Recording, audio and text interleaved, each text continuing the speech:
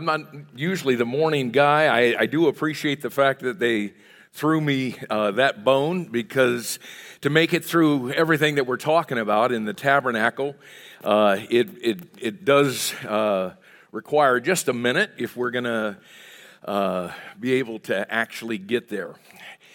I was thinking this morning as I was entering into the gates, I was just wondering how many of y'all were there with me.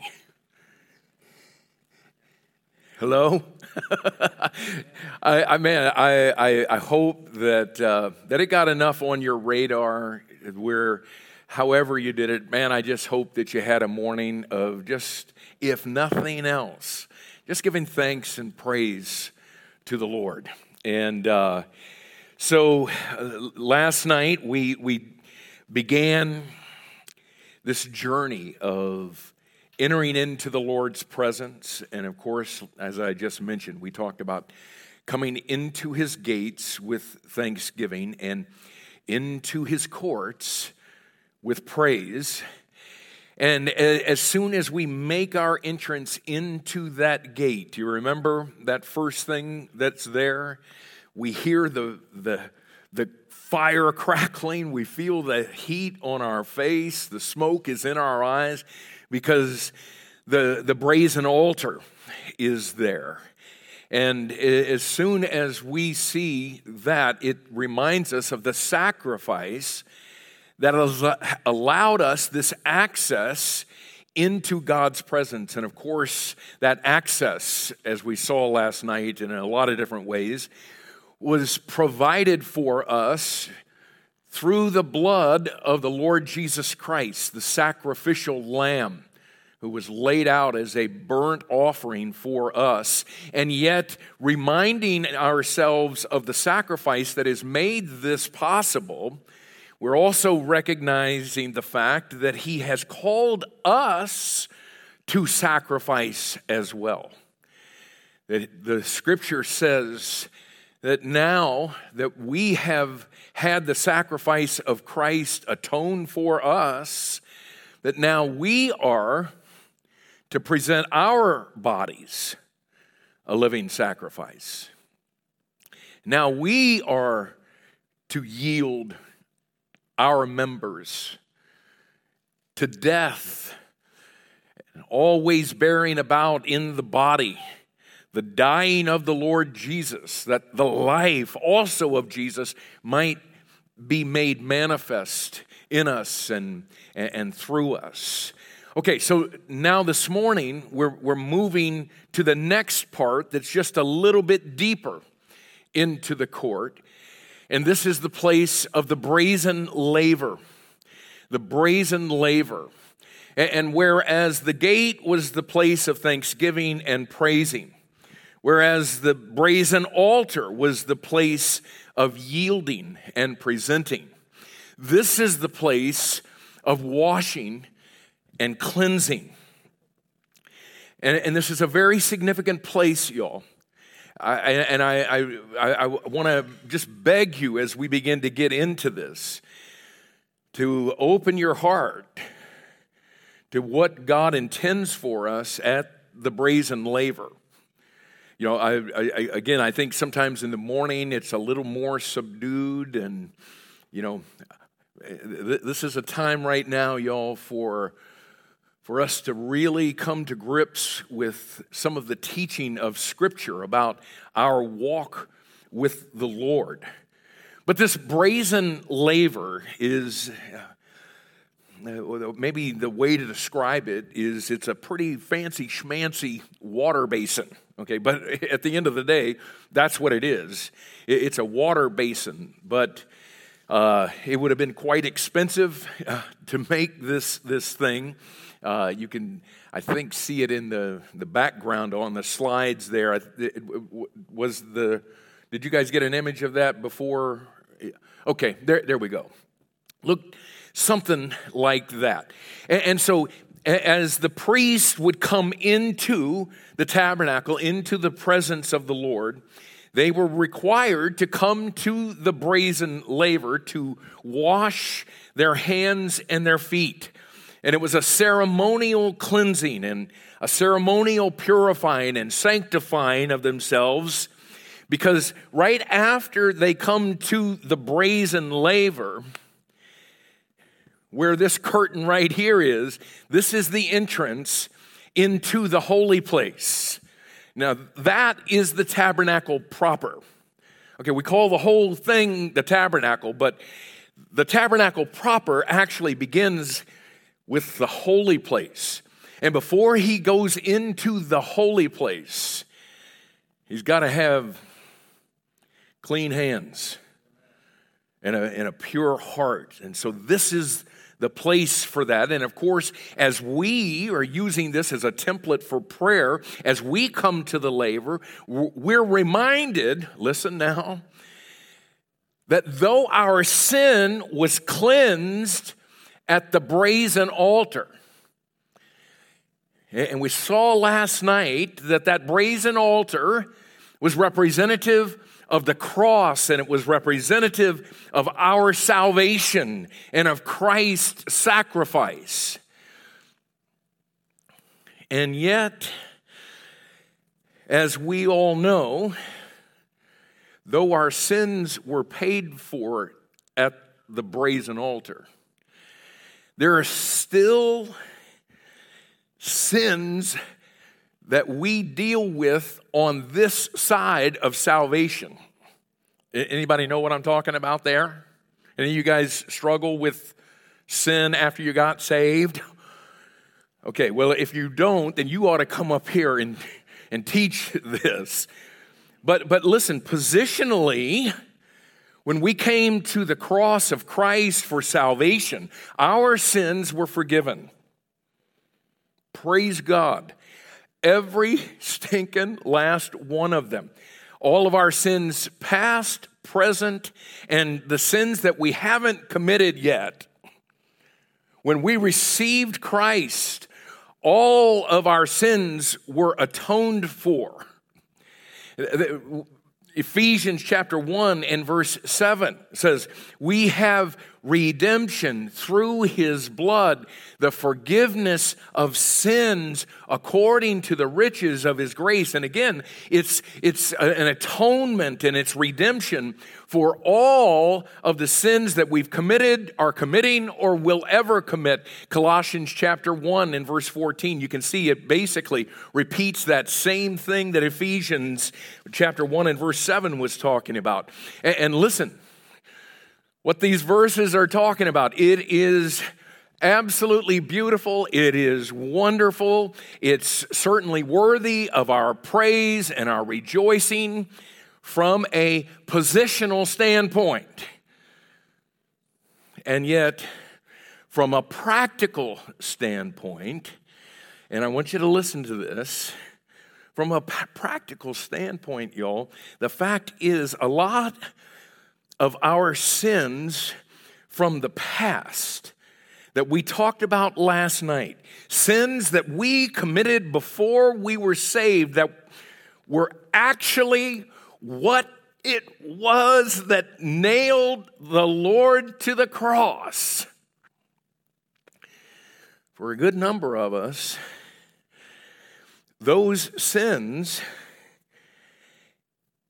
have become the sins that we go back to and commit against the Lord in the present as saved people. And if we're not actually committing them in the present, as a lot of you know, dang, we'd sure like to, but being a Christian and all, and we've got sins we're committing or sins that we sure would like to. And I mean, can you fathom that, y'all? On one hand, rejoicing and thanking and praising him for dying for our sins, and yet on the other hand, finding ourselves in a dogfight to not go back and commit, would you listen to this now? The very sins that killed Christ. And the very sins that Satan in our lost state was using to hold us captive at his will, which means we're still committing and desiring to commit the sins that almost sent every last one of us to hell. And listen, y'all, the laver is the place where all of that gets sorted out. And it needs to be sorted out. Amen? This is a big issue, y'all. We're talking here about personal holiness. And the laver is the place where all of that gets reckoned. Because spiritually, the cleansing at the laver, what it does is it brings us back to 2 Corinthians chapter 7 and verse 1, and we hear the Holy Spirit of God saying through the Apostle Paul, having therefore these promises, dearly beloved, let us get to that laver and cleanse ourselves of all, how much? All filthiness of the flesh and of the spirit, perfecting holiness in the fear of God. I love 1 John 1:9, if we confess our sins, he's faithful and just to forgive us our sins. But when it comes to cleansing, could I encourage you? Yeah, man, keep digging 1 John 1:9. But get yourself to 2 Corinthians 7:1 and cleanse yourself of all filthiness of the flesh and of the spirit. The laver brings us back to 2 Corinthians 7:1, but it also brings us back to Ephesians chapter 5 and verse 26. And it's here that we allow the Lord Jesus Christ to sanctify us and cleanse us. Listen, not with his blood. That's what he did at the brazen altar. We received that once for all cleansing for sin at the brazen altar. And that's where that was reckoned. But the laver is here to remind us that we need to allow him to sanctify us and cleanse us with the washing of water by the word. And again, I love the fact that we don't have to go to that physical laver. We go to the Word of God. We go to the Lord Jesus Christ for the washing by the water of the Word. And so what happens at the laver is we begin to apply the Word of God to whatever sins it is that as we're coming into His presence, whatever sins it is that the Holy Spirit of God is bringing to our remembrance and is reproving us of. And so we seek to allow the Word of God to help us, again, to perfect holiness. And how do we do that? Well, first of all, we've got to get to the point, y'all, at that laver, where we see our sin the way that God sees it. We see our sin the way that God sees it, or God sees them, our sins. And listen, rather than, like we were talking about a minute ago, rather than our sins being an allurement to us or a provocation within us or an enticement, we see them. As Proverbs 14 and verse 34 says that God does, we see them as a reproach. We see them, as Proverbs 6:16 says, as God does, that he hates it, and that it is an abomination to him. We see our sin, as 1 John 2:11 says, that God sees it. We see it as darkness. We see our sin, as 1 John 5:17 says, we see it as unrighteousness. We see our sin the way that God does and the way that he reveals it to us in Genesis chapter 18 and verse 20. It is very grievous. So we see our sin the way that God sees it. And then secondly, we come to the laver, and it helps us to say about our sin what God says about it. First of all, to see our sin the way that God sees it, but now to say about our sin what God says about it. And of course, to be able to do that, you know what we've got to do? We've got to get ourselves into the water of the Word to see what God actually says about the particular sin or the particular sins that we're dealing with. Now, listen, y'all, I am convinced that one of the reasons we have such a difficulty dealing with our sin and overcoming our sin is, first of all, we don't see it the way that God sees it, and we don't say about our sin what God says about it.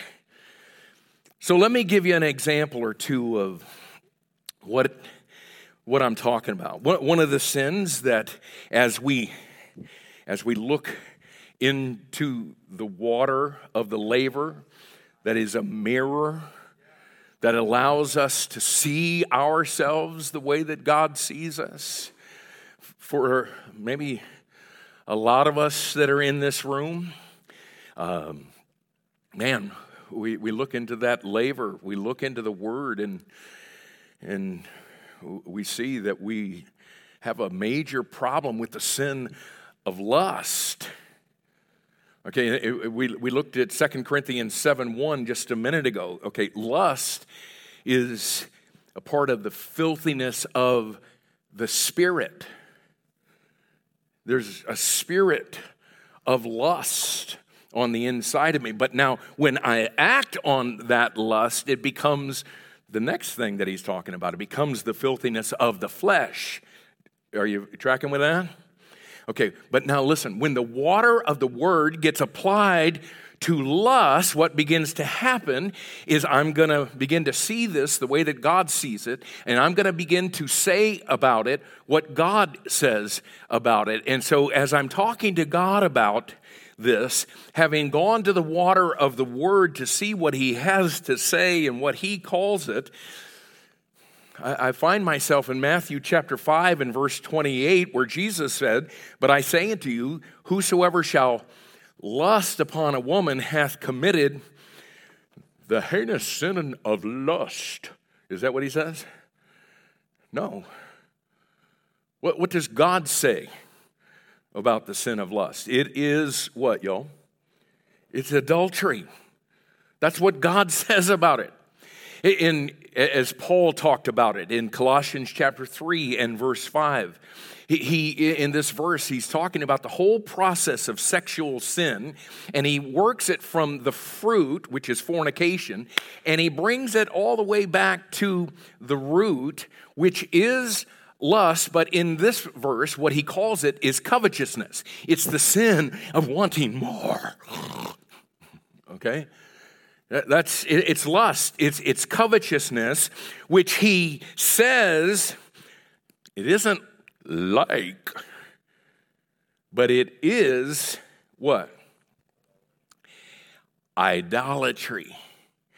So, you see, if I can come before the Lord and I say what I've said 5,000 times before, Lord, you know that I got that problem with lust.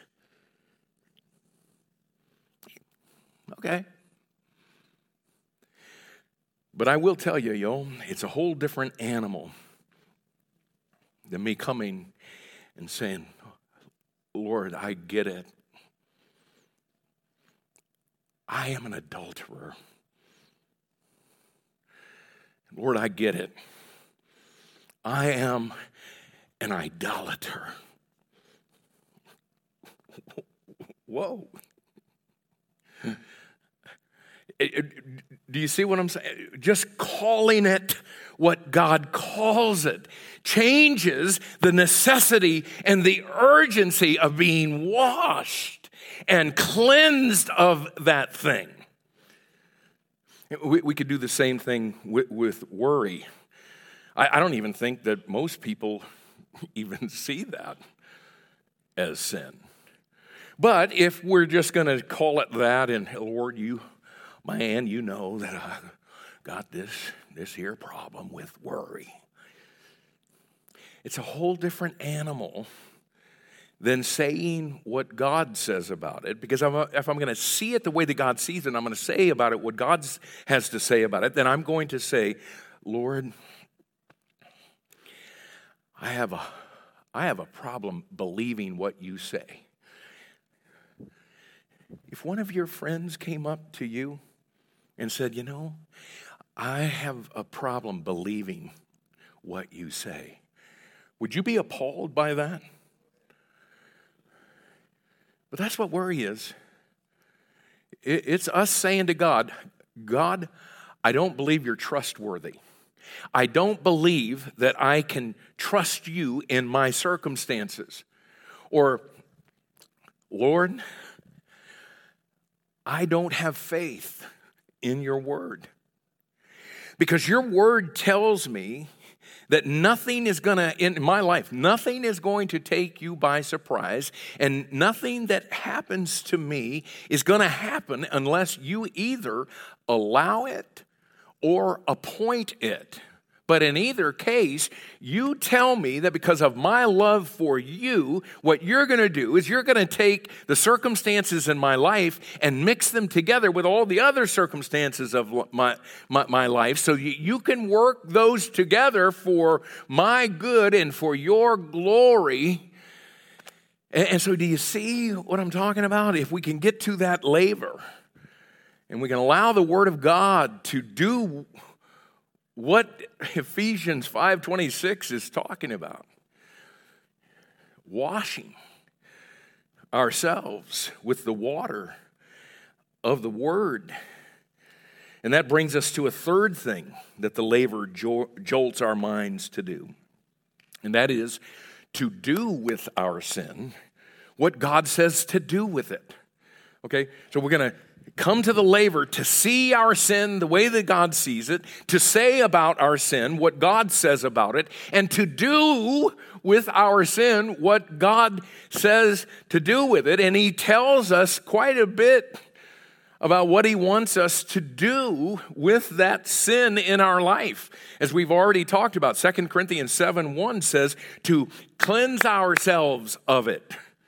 Colossians 3 verses 8 and 9 says to put it off. Romans chapter 6 and verse 1 says to no longer continue in it. Romans chapter 6 and verse 2 and chapter 6 and verse 11 says that we are to die to it. Romans 6:12 says to no longer allow it to reign. As Romans 6:13 talks about, to no longer yield ourselves to it. As Romans 6:16 and verse 20 says, to no longer serve it. As Romans 8:2 says, to apply the law of the Spirit of life in Christ to free us from it.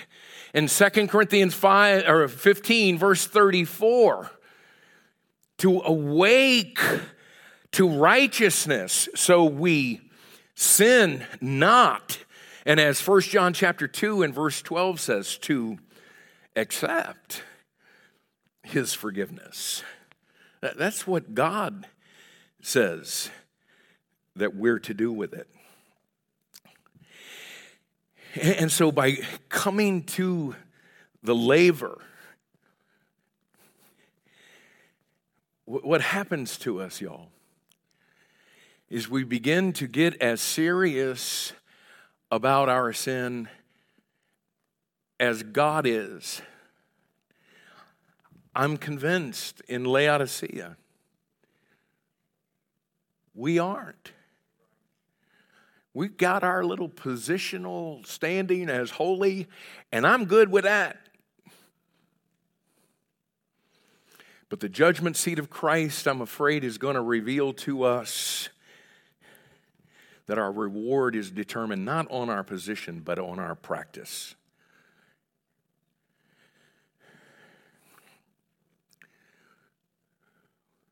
The Bible tells us to cleanse ourselves of all filthiness of the flesh and of the spirit, perfecting holiness in the fear of God. Now, I'm not done with the message. Okay, we're going to 2 other locations. But I do want us right here to just pause for just a minute. And I want us to try to get to the laver right now. Before we move on to something else, and oh yeah, this is serious, y'all. I'd like to ask the musicians to come out. I'd like to ask you to just stay seated. You can sing. You can pray.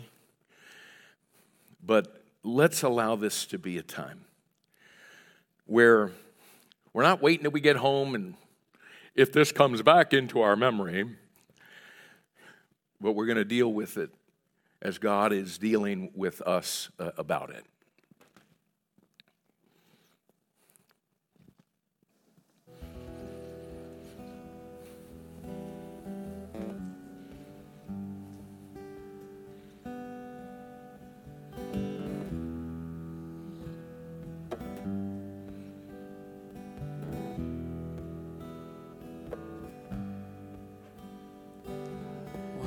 Can wash away my sin, nothing but the blood of Jesus. What can make me whole again? Nothing but the blood of Jesus. Oh, precious is that flow that makes me white as snow. No other fount I know, nothing but the blood of Jesus.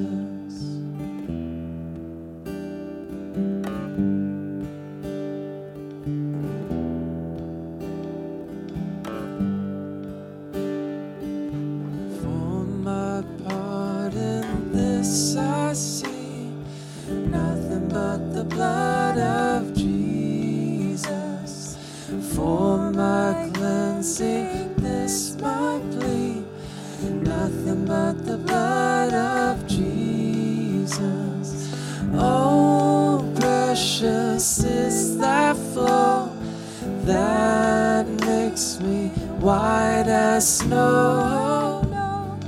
No want I know, nothing but the blood of Jesus.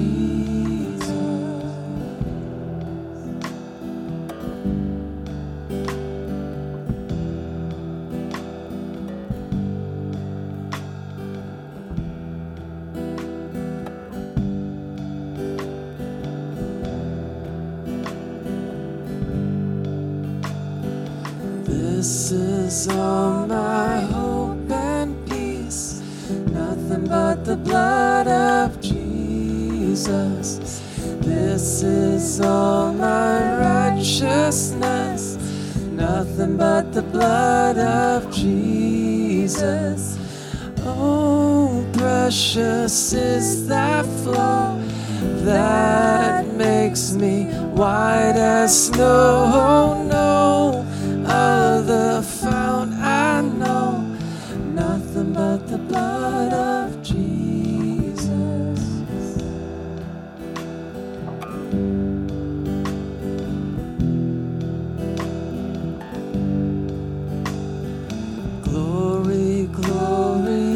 this I sing, nothing but the blood of Jesus. All my praise for this I bring, nothing but the blood of Jesus. Oh, precious is that flow that makes me white as snow. No other fount I know, nothing but the blood of Jesus. Oh, precious is that flow that makes me white as snow. No other fount I know, nothing but the blood of Jesus.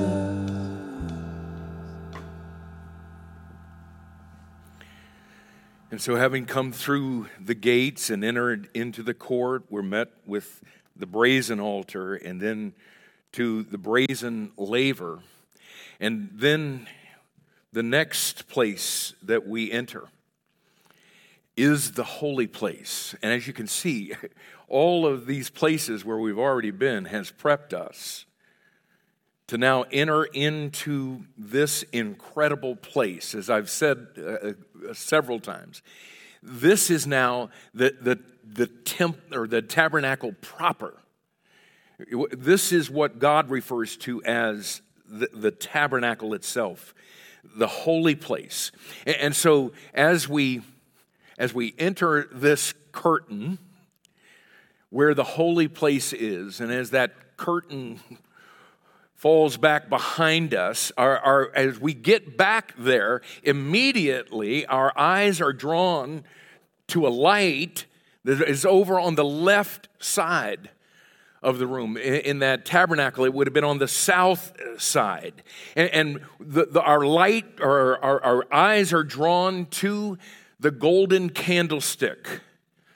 And as far as our prayers are concerned, whereas the gate was the place of thanksgiving and praising, and then the golden altar, or the brazen altar, was the place of yielding and presenting. And the brazen laver was the place of washing and cleansing. This is now the place where we come before the Lord, and it's a place of emptying and filling. A place of emptying and filling. And I understand right now that doesn't mean jack to you. Hopefully it will as we begin to go a little deeper into it. But as we, in our prayers, as we make our way over to the candlestick, we're reminded in Revelation chapter 1 and verse 4, as John takes a second to describe what he was seeing in the true tabernacle in heaven. Okay, that's what was happening in Revelation chapter 1. He's seeing the true tabernacle in heaven. And listen, he talks about the 7 spirits which are before the throne. In Revelation chapter 4 and verse 5, John describes them as 7 lamps of fire burning before the throne, which, listen to this, which are the 7 spirits of God. You say, hold up, man. 7 spirits of God. What you talking about? I mean, doesn't Ephesians chapter 4 and verse 4 tell us in no uncertain terms that there is one Spirit, the one that we refer to as the Holy Spirit? And obviously that's true. But though there is one Holy Spirit, what we find out biblically is that there are actually 7 spirits that all come together to make the one Spirit so holy. Hello? You got that? And the golden candlestick is a picture of that. The end of verse 36 here in Exodus 25, where it talks about the candlestick. What it says is, all, as in the whole thing, shall be one beaten work of pure gold. So check this out. The golden candlestick is all one piece. But it has 7 branches. And of course, this is picturing the sevenfold manifestations of the one Holy Spirit of God. And of course, those 7 manifestations of those 7 spirits of the one Holy Spirit are identified for us in Isaiah chapter 11 and verse 2, where it lists them as the Spirit of the Lord, the Spirit of wisdom, the Spirit of understanding, the Spirit of counsel, the Spirit of might, the Spirit of knowledge, and the Spirit of the fear of the Lord. Okay, so obviously, we recognize as we approach the candlestick in prayer, we understand that this is a picture of the Holy Spirit of God. And we are here in prayer, first and foremost, to receive what we could call the permeation of the Holy Spirit. Because the candlestick becomes the place in prayer where we come before the Spirit of God and we seek to empty ourselves of ourselves, so we might, as Ephesians chapter 5 and verse 18 admonishes us, so that we can be filled with the Spirit. And so we're coming before the Spirit of God on a daily basis to empty ourselves so we can be filled with the Spirit. Listen, because only by being filled with the Spirit are we able to be obedient to the command of Galatians 5:16 to walk in the Spirit. Ain't nobody walking in the Spirit today that ain't filled with the Spirit. And it's only by walking in the Spirit that we're able, as Galatians 5:23 and 24 go on to say, to manifest through our lives the fruit of the Spirit. And oh my, y'all,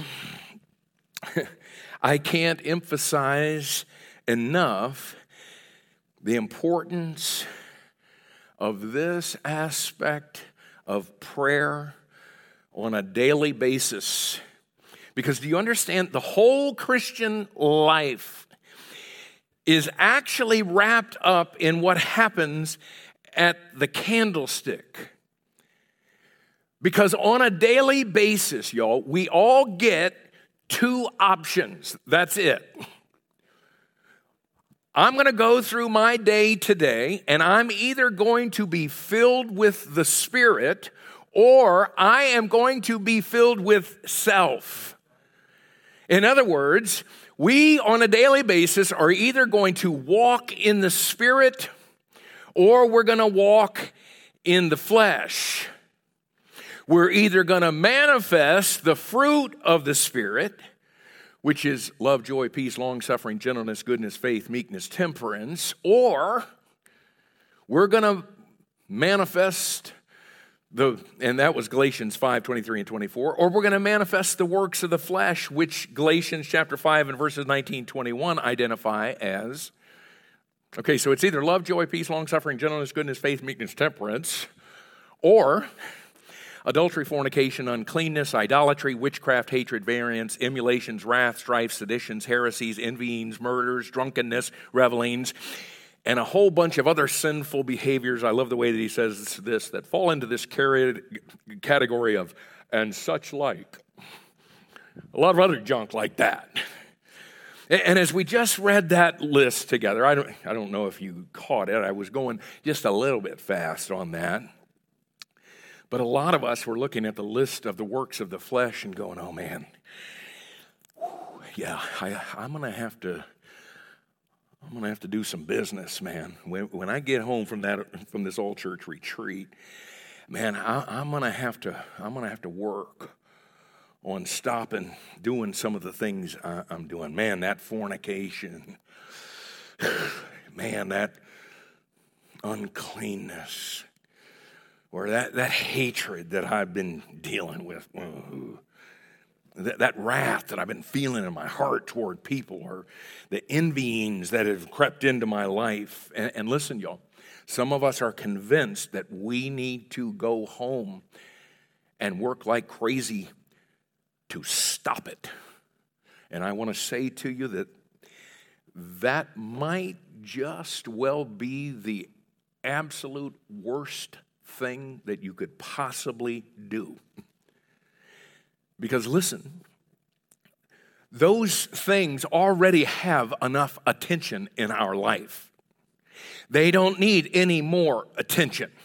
And focusing on those things is not the answer. The answer to stopping those things isn't working on them. It isn't working at it. It isn't trying to stifle them or suppress them. The answer is to be filled with the Spirit so that you're walking in the Spirit. Because as Galatians 5:16 says, look at this, Galatians 5:16. Have I lost you? Is that there? Okay, evidently it's not there. Would you listen to it? This is K. Walk in the Spirit, and ye shall not fulfill the lust of the flesh. The answer to the flesh is never the flesh trying to work like crazy to stop all this crap in my life. The answer is at the candlestick. Empty ourselves of ourselves so we can be filled with the Spirit, so we can walk in the Spirit, so we can manifest the fruit of the Spirit. Okay, and as we're at the golden candlestick, so first of all, we're here for the permeation of the Spirit, for Him to fill us. But the second thing we're here for is for the illumination of the Spirit. Because when we move from the candlestick and we go to the other side of the holy place, do you know where we'll be?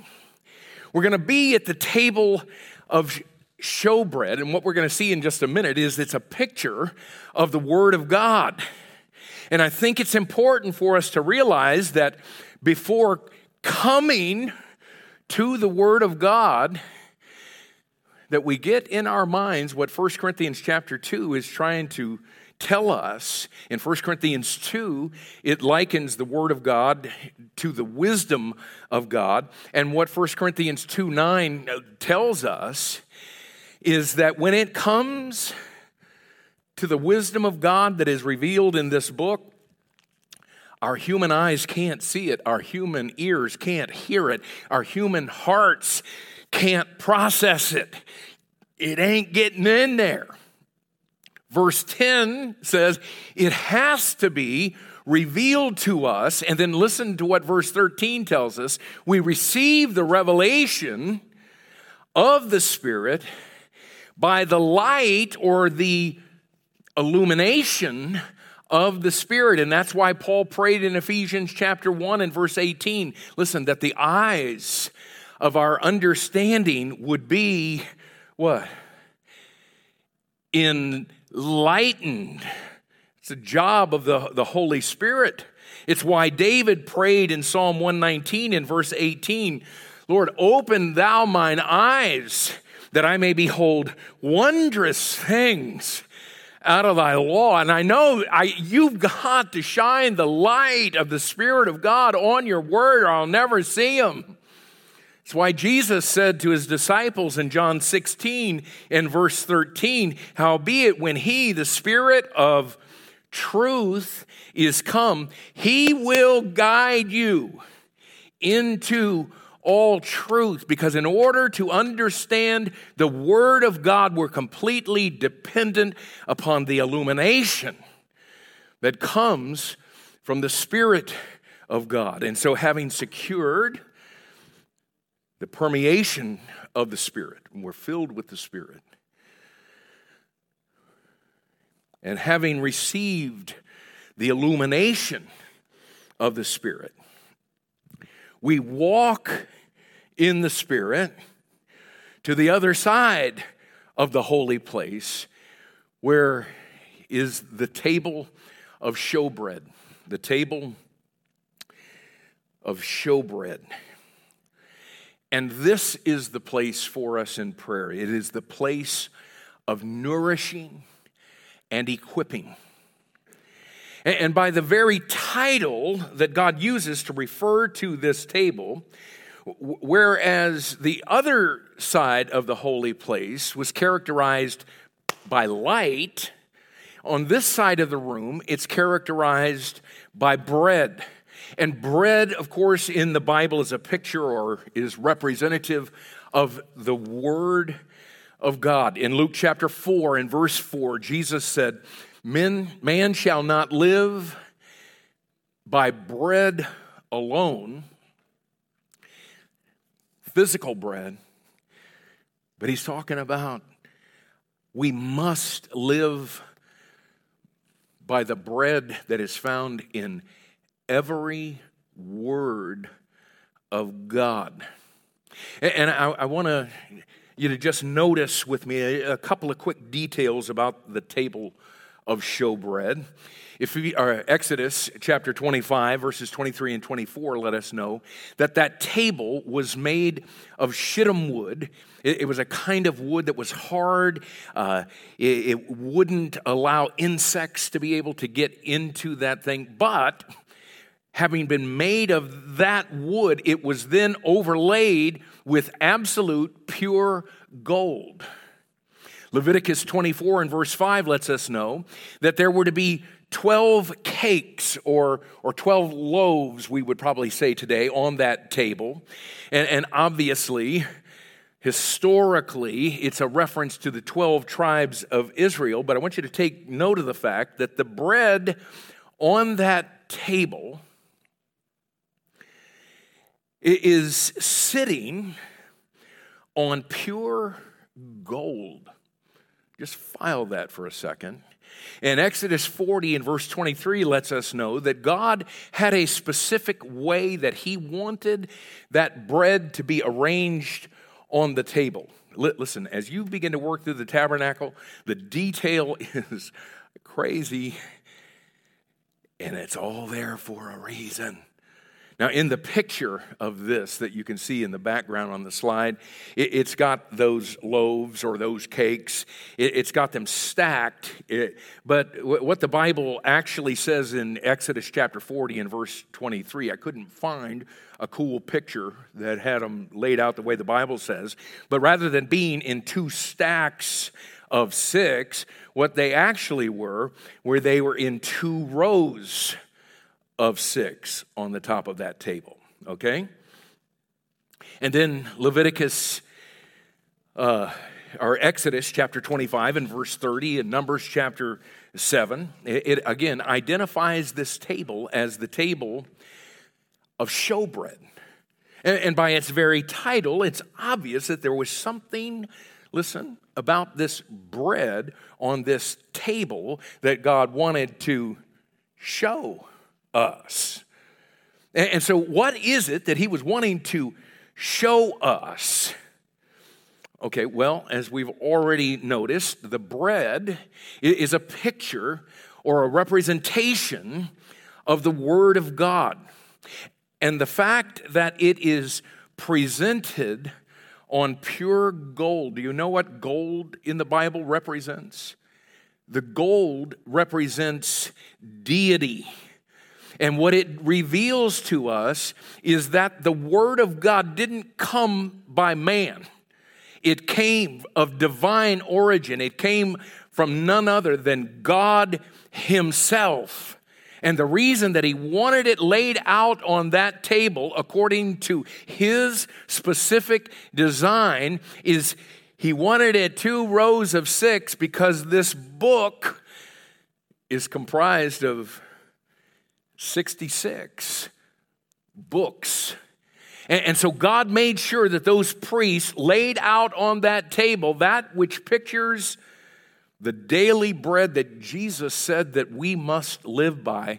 And listen, we couldn't possibly miss We couldn't come to that table and miss the connection of the Word of God being comprised of 66 books. And so as we're coming into the presence of the Lord and we get to the table of showbread, this is the time in our praying where we prepare ourselves to consume the Word of God.